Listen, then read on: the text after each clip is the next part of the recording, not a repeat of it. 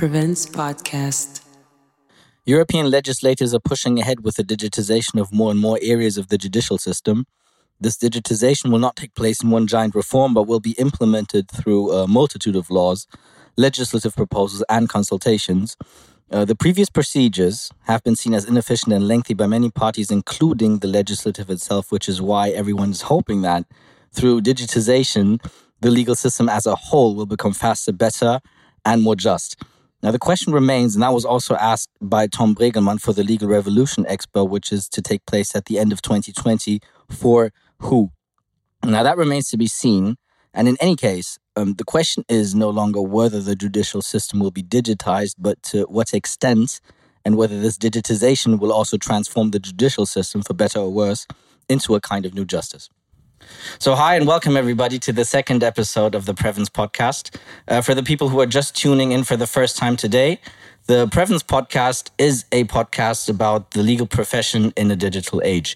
Now, in the first episode, we interviewed Madeleine Heutz, who is a young legal tech entrepreneur from Cologne, and I'm especially happy to be able to introduce today a guest that is working in a more classical field of law, Thorsten Guder, who is a judge for criminal law. Hey, Thorsten, man, what's up? Hey, man, thank you for having me. It's so cool that you were able to come today. I think let's just get into it straight away. We'll start with the general questions. What is your academic background?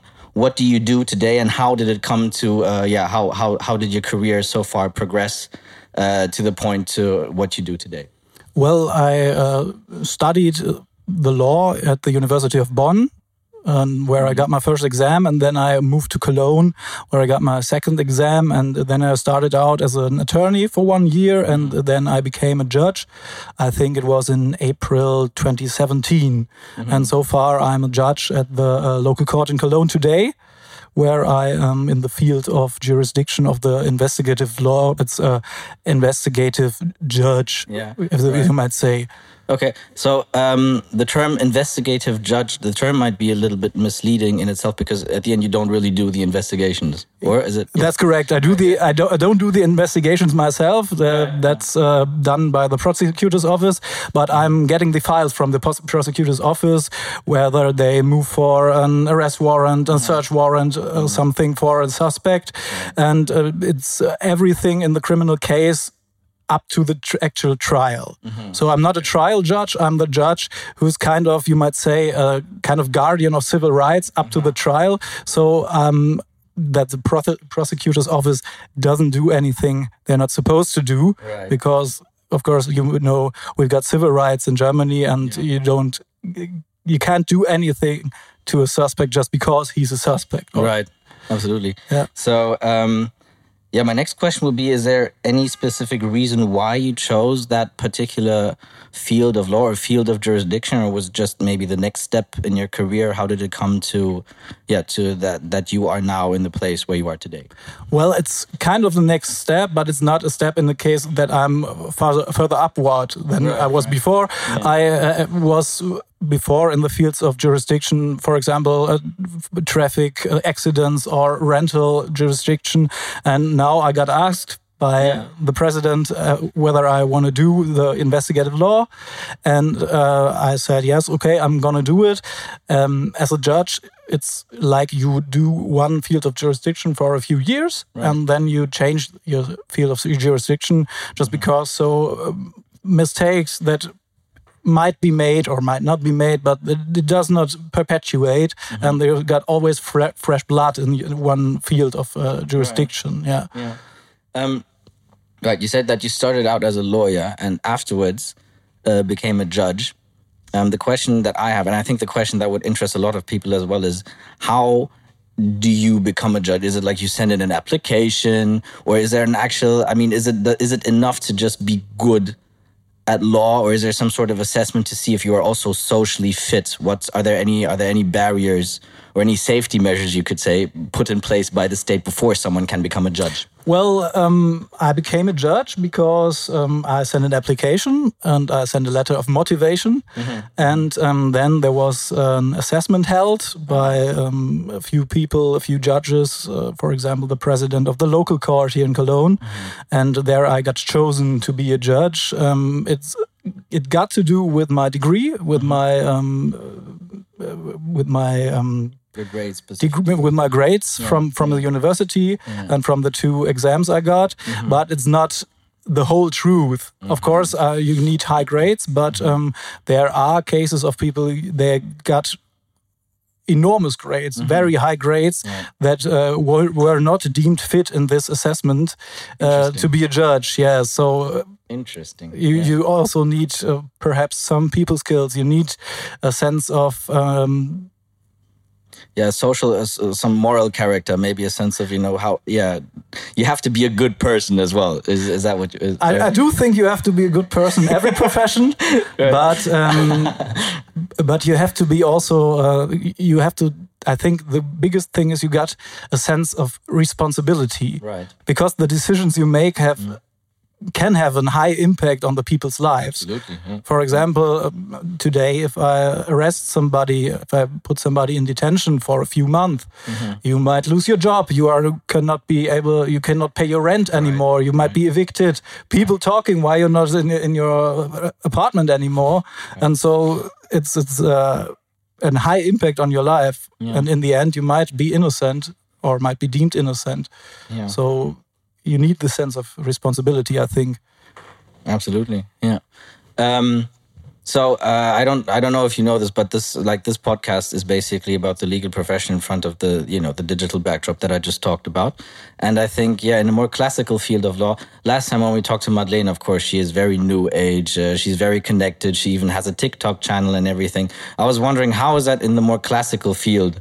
Of law, especially now that we have the corona pandemic, because I think it might be very, very hard to basically substitute a courtroom setting with a Zoom meeting or a Zoom Pro account. I don't really see how that will happen. So my question to you would be, how did you guys handle the whole corona situation? What was going on there at your court? Well, first of all, I listened to episode 1 of your podcast. It was a great episode, that's nice. By the way. Yeah, and I do think the legal profession is kind of a conservative one that moves very slowly with the time, especially in the fields of digitalization. So the courts in Germany and the courts in North Rhine-Westphalia, the county which we are currently at, they are not at the point that you can do home office freely. Okay. We don't have, at this point in time, laptops or any form of iPad or something that you can use at home. We are not connected, so you have to appear at the office to do actually work. Of course, you can write something at home, but then you still have to get it to the office to get something done. Yeah. And I do think that's got to do with the conservativeness of the legal profession itself. So at the university, you get the impression after your exam, it's enough if you got some paper and a pen, and then you got to be a great lawyer. Right. But today, that's possibly a better thing that we got digitalization and some databases we can look at. Yeah. And I do think the slowness of the digitalization at the courts got to do with the multitude of problems you are facing. There are a lot of judges. You have to pay a lot of judges. You have to pay a lot of tablets or laptops. Right. Then you have to pay you have to develop a program that enables you to do home office and that's safe, so that nobody can watch what you're doing or in a way that was not a problem before. Yeah. So, and this is something that has to go rather slowly, I think. Yeah. And the second thing is that the courts in Germany don't actually need to digitalize because we got the monopoly. Right. You know, if you want to get a judgment, you have to get a pen, get a paper, and write.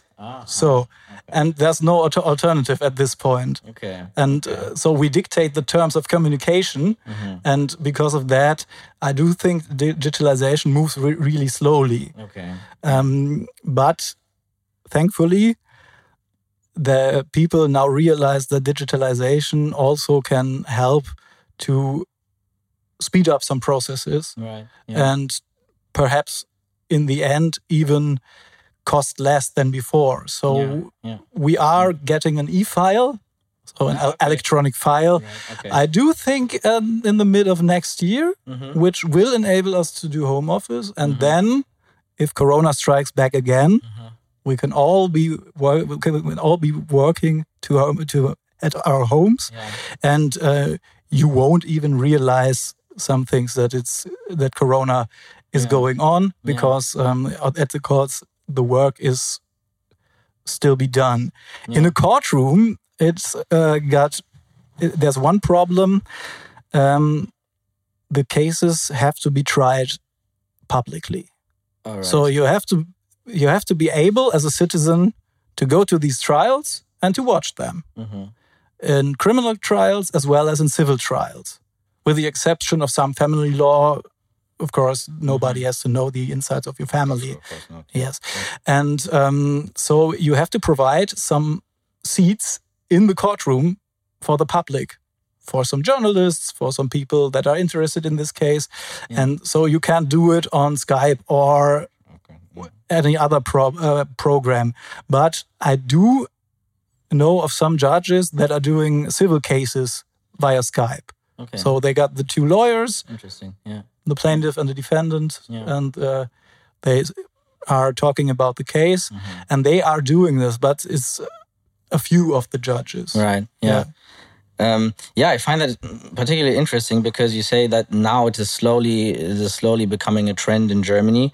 But I mean, if we look at, we did a little research, right? And if you see, like, electronic legal communications have been firmly established and stable in Austria since 1999. So, like 21 years ago, they were already doing it.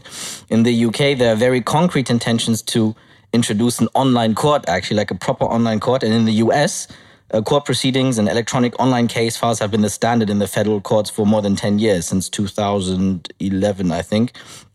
Also in the Netherlands, litigants can submit civil and administrative case procedural documents like divorce petitions, exact family law, right? Payment dispute documents, everything in digital form.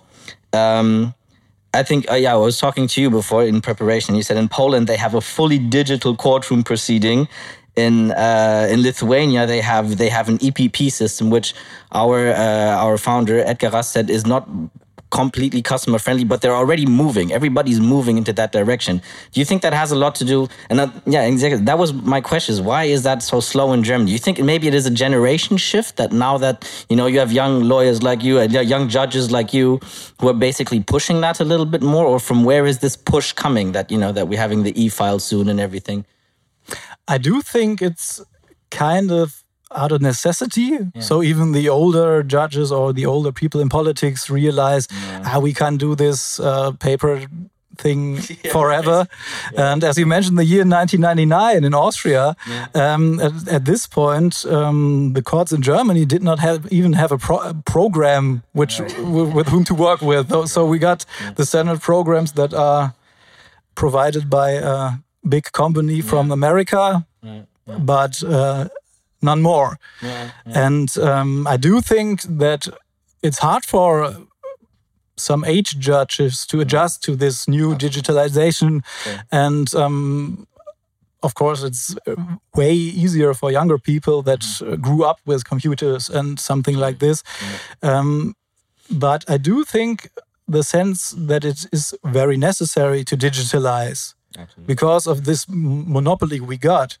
Really did not occur fast. And but I do think the plans they got, they will get the German courts even at this point. I do know that there are plans, but further in the future, to digitalize German trials, to tape them, to get them on tape.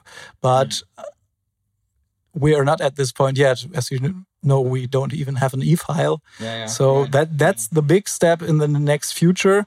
And I do think that the problem is particularly that the people that get asked to do these steps of digitalization are judges. So the administration asked some judges, so do you think, are you able to write a program for judges? Some of the judges are agreeing with this. They are saying, I can do it, but I need some years. Right. Because I'm not an IT guy. Yeah, he's not. And so the progress is slowly developing. And I do think probably sometimes with some outside help, some things would work faster. But if they would work this fast, the needs of the judges and the courts possibly could fall aside. So every step that is taken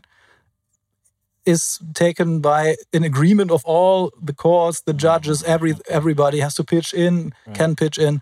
And so I do think it is slowly, we are getting there, but at this point, we are not there. Okay. And you think a collaboration would not be possible? I mean, of course, you can't ask a judge, hey, by the way, I mean, you're a legal eagle, you know basically everything about German law, but do you also know how to write code? And would you be able to write that? I mean, who will be able?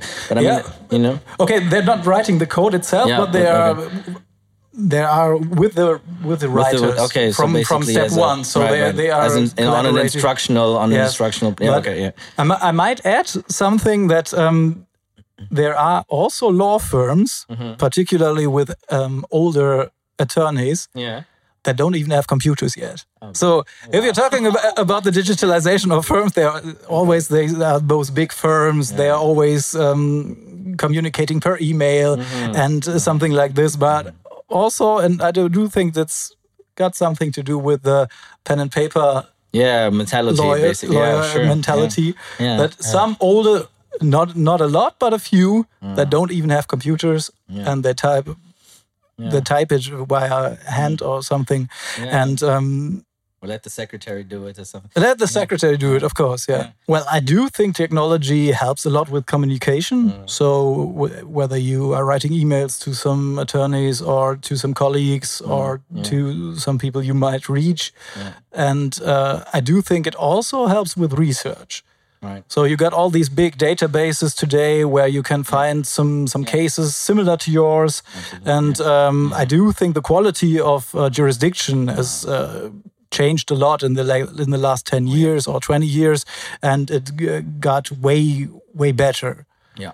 Because now we are able to see a lot of decisions in similar cases, a lot of judgments in similar cases, and are not with our one book. Exactly. And or hundreds of books. And our own thoughts. So those the jurisdiction, I do think, is getting way better than it was 20 years ago. Yeah. But it also makes the decisions made by the courts a lot longer, because you can sometimes copy paste old decisions that are in the similar cases. You might add something, but I do think 40 years ago or something like this, there were judgments on half a piece of paper. Right. Yeah. So today that won't happen anymore. We don't find these today. No. Yeah. Harder, I don't know. I don't think anything has gotten harder. Good. Yeah. Perhaps with some clue that the judges, because of the digitalization and the digital file and the e-file, are going to do some of the work the secretaries do. Okay. So this might be, I don't know whether it's going to be more work to do or not, but I do think that could be a possibility of doing more work. Yeah. And what about in terms of security? You know, I mean, I'm pretty sure that the court decisions won't be uploaded into some cloud or anything. No. But I mean, how are there any security measures that are put in place specifically so that you can be sure that this extremely personal data has multiple safeguards so that not anyone can hack into it? Well, there is. Most of the courts in North Rhine-Westphalia are connected to one big server. Right. Yeah. Or I do think it's one server and two backup servers. So if the one server got hacked or whatever, there you got two backup servers, and they are very secure. The local court in Cologne, where I'm currently working at, does not have these central servers yet. We do have our own system, and I do think it's very secure at this moment, because this is the first thing you think about as safety. You always have to think about there are very high profile data, and especially in the investigative criminal law. So that not because much investigations are not public. They are, you don't know about them yet, and it would be sometimes a great failure to let the suspect know that that is under investigation, so he can flee the country and destroy evidence or something like this. So you have to be very careful with this data. And but so far, I think this is one of the first things, if not the first thing, everybody cares about. Perhaps even a reason why the digitalization moves as slowly as it does at this current point. Right. Okay. Another question I would like to put into your way is for the students out there listening, how does a typical day look for you? Like, do you come to court and then you just start putting away the bad guys, or how does a typical day of work look for you?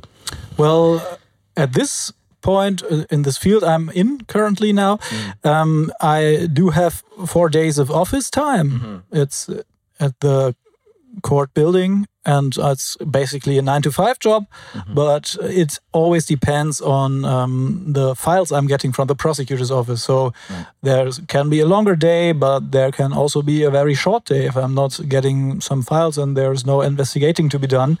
So this varies, but there's one day in the week where I'm the judge, who is the one to do the arrest warrants, the putting in jail part. And then I'm at the police station of Cologne, the local police station, from basically 7 in the morning till 9 in the evening. And then it's like you say, I'll get some movements for arrest warrants, and then I'll decide whether the suspects that are in the police station that the prosecutor's office moved to arrest are going to jail for awaiting trial. So it's not the trial yet.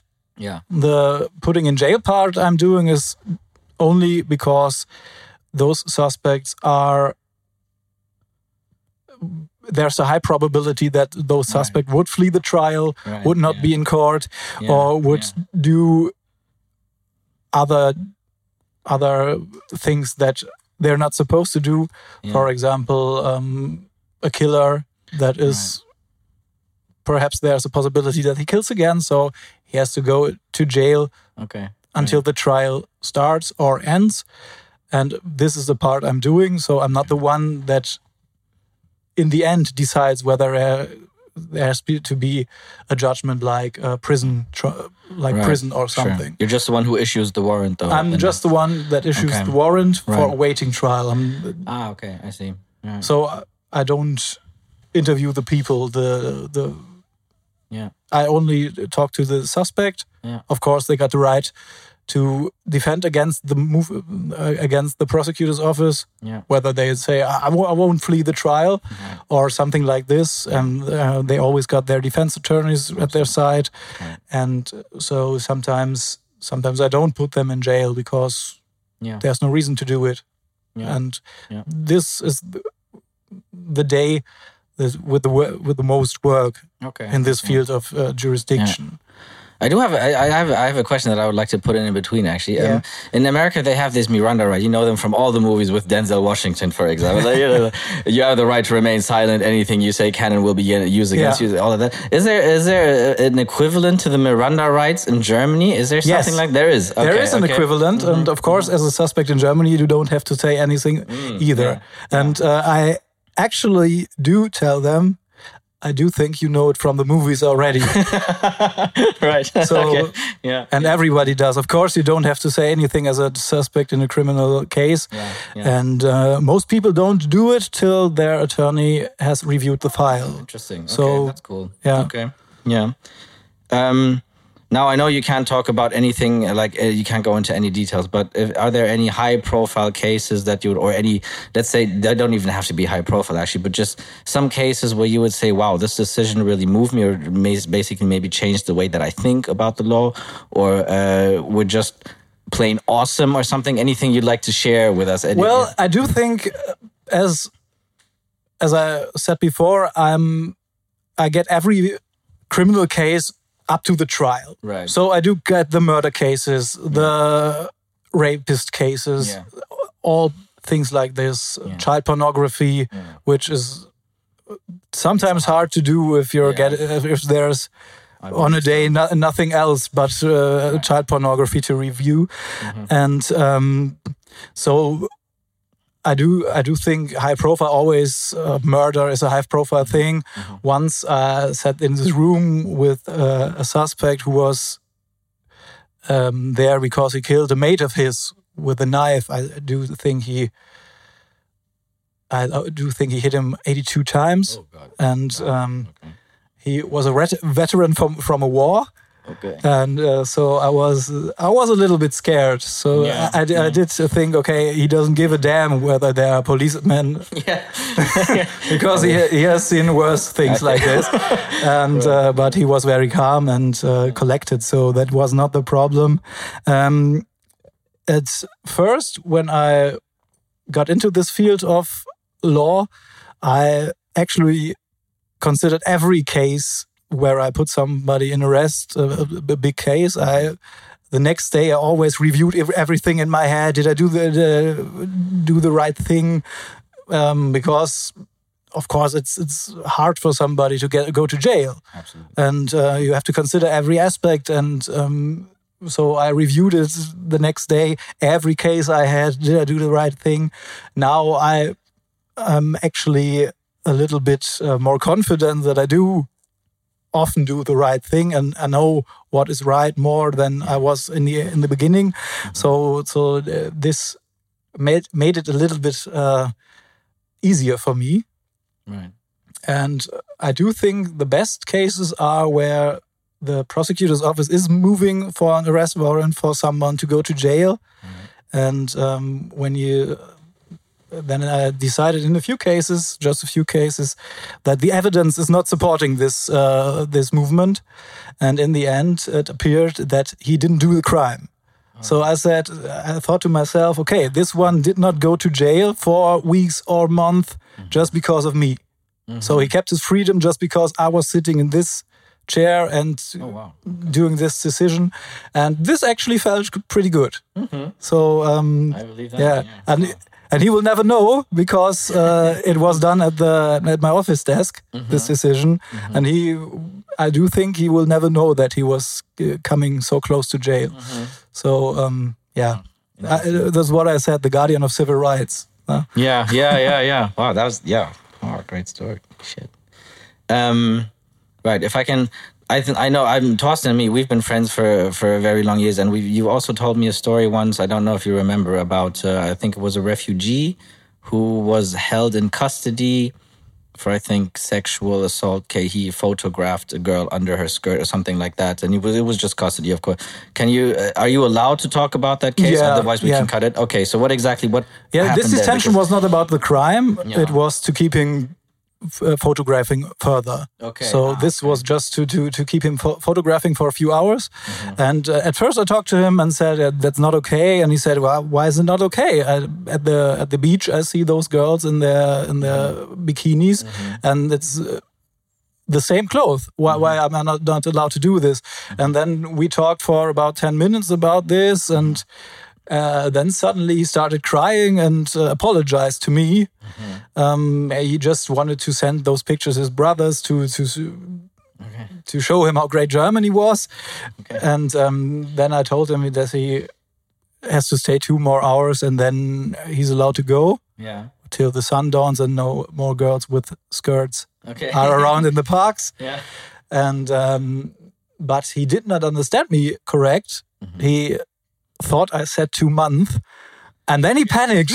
And I do think that this shock will keep him from photographing further. Right. But I actually said he has to stay for 2 more hours. But I mean the actual act of like, okay, so this and this happened, and I'm going to go down and talk to the guy. And that he actually understood, like that you could actually, give, because from my perspective, he didn't see what he did wrong. But after your discussion, no matter the 2 months or 2 hours, whatever, I mean, he went out of there thinking like, okay, this behavior, even though, I might have put that parallel in bikini and, the city, it's just wrong. And I think, I'm trying, how can I say that in a way that sounds professional? No, like, it's just plain awesome, because in the end of the day, this guy, he came from a completely different society with a completely different legal rule, gets thrown into this society, doesn't understand it, but then, someone in the legal profession, you as a judge especially, come in as a medium to say, listen, it doesn't work this way because this and this and this, and maybe this is exactly what that person needed, exactly like the kind of like a person tell him why it's not correct to do so, even though if you think about it, in his way, rationally, they walk around like that on the beach as well. Makes sense, but you need someone, and I think that's exactly what makes the legal profession so important. People to be able to be a medium between, hey, listen, we have that kind of rule because of, and then this applies to our society because of this and this and this. Yeah. So I do hope that now he gets the difference between the two situations. But there are also cases of people who actually know they did something very wrong. Okay. You don't have to tell them that they did something wrong. Yeah. They know it from the beginning. Right. But there are also people you talk to that don't in the end even think they did something wrong, and they do think they get treated badly and don't get understood by the judge or by the police officers that arrested them. And I do think there are all kinds of cases. Yeah. But of course, you try to convince them that some things in Germany are forbidden or even a crime, and that they have to accept this. Right. Yeah. Right. So, Thorsten, I'm supposed to. No, I actually want to ask a controversial question. Yes. So, is there anything like in your line of in your career as a judge or before as a lawyer? Maybe is there one big mistake you made, something that you regret profoundly? Any big mistakes? Well, as a joke, I can say saying yes to doing a podcast without knowing it was held in English was quite a big mistake. That sounds terrible. But of course, I did mistakes. As a lawyer, as an attorney, I did mistakes as a judge. Yeah. I do think all of them are quite boring. Yeah. So, of course, mistakes happen. Yeah. And every suspect, every person that gets hit by a decision by the court has the right to appeal, always. If I was perfect or my colleagues were perfect, you don't need the right to appeal. So mistakes are made in every part of the society where humans work, and even where computers work sometimes. And I do think it's not a mistake. I don't consider it a mistake. But one day I arrested a person for molesting a girl, for possibly a rape. Right. And I do think at this point in time, the evidence presented by the prosecutor's office was enough to get him arrested. Right. But in the end, this evidence fell away. A few months later, I do think 4 months later, and I don't consider it a mistake because at this point in time where I issued the warrant, the evidence supported the decision. Okay. But in the end, of course, in the bigger picture, you might say it's a mistake because he was actually probably innocent. And so, that's the hard thing in this line of work. Right. There are going to be people arrested that are actually innocent. And as good as it felt to not issue the warrant, in this case, I told you before, where in the end, he was not guilty. Of course, I thought about it many times, whether I had to do it or I could have made another decision, but I do think at this moment it was not a mistake to do it. Yeah. Whew, wow. Okay. One last finishing question. As I said, a couple of students are listening to this podcast. So you've seen both sides of the law. You've been working as a lawyer and you've been working as a judge. Yes. What do you prefer, taking both into account? And do you say, where would the pros and cons lie? Well, I do think it's about the kind of person you are. For me, I studied the law because in the beginning, I didn't know what else to study. And then I kind of, well, it's a bit melodramatic, but I fell in love with the field. That's exactly what we're going for. I fell in love with the field. with studying the law. Oh, God. I just liked it. Yeah. Okay. And the problem with being an attorney or a lawyer in a firm is that I do think oftentimes it's not the law, which is the law is in the background, and it's being a businessman, which is the most important thing. And I'm of the opinion I did not sign up to be a businessman. I do know that you got this conversation in a different part in the first episode of this podcast, where it's all about appearance as a lawyer. Of course, it's all about appearance as a judge as well. You can't go into court like a hobo. Nobody would actually take you seriously. Take me seriously, accept my decision. And I am the face of the country in this moment, of this society. Absolutely. So I can't go in with hoodies and chucks in this point. But I do think being a businessman is not for me. I'm not the one who goes to people and tell them, go to me, I'm the best attorney in town. And I do not how those attorneys do it, but if you fail, if you do something very stupid and your client loses the trial because of you, I would not be able to look them in the eye anymore. But there are people out there that are so, never mind. You always lost this trial. Did the best everybody could do, and this is not for me. I would be ashamed to. I could not look them in the eye anymore, and I do like it as a judge. I always say that I do think being a judge is the best job in the legal profession. Of course, not the best job. As you once said, the best job would be being teaching surfing at Hawaii. That sounds a lot like me. I do not remember the specific occasion, but that sounds a lot like me. Yes. And I do think that the freedom that the profession brings with it, and the sense of responsibility is unparalleled at other legal professions. Right. And of course, that freedom, not having a boss in the case, is something very great. So I can go home in the office at 2 p.m. if I want to. If I cannot come in the office at all if there's nothing to do for me. I can decide to work at the weekends and don't come into office on Mondays or something like this. So I like this, and I actually like the people that are working with me. I do think that my colleagues, the other judges, they are always, or in most cases, doing it because they also think like me, that this is a great job to do, and they love to do it. And because you mentioned the grades you have to bring to be a judge, at least in the city of Cologne. And everybody that is working at the courts in Cologne could be at a big firm and would earn more money than they do right now.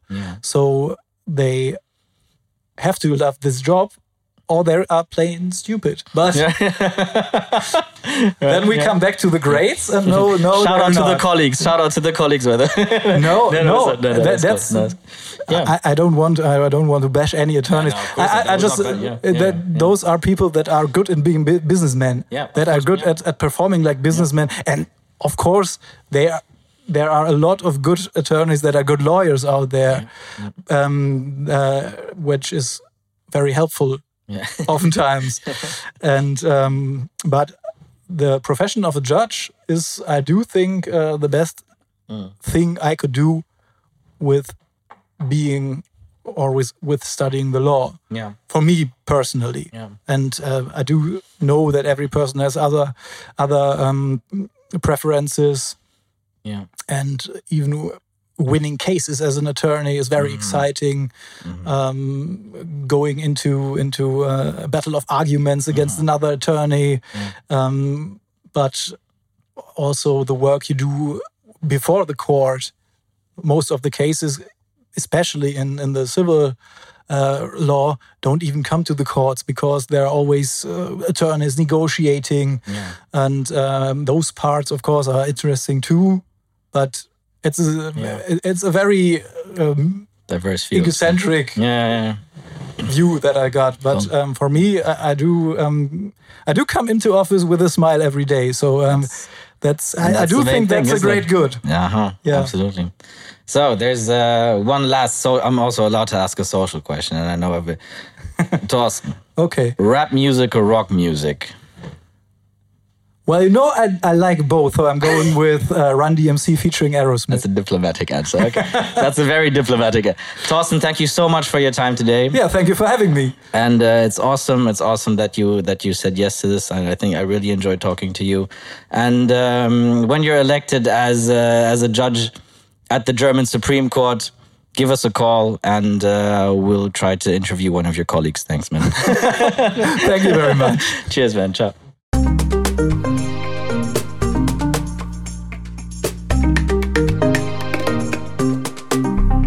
Prevence podcast.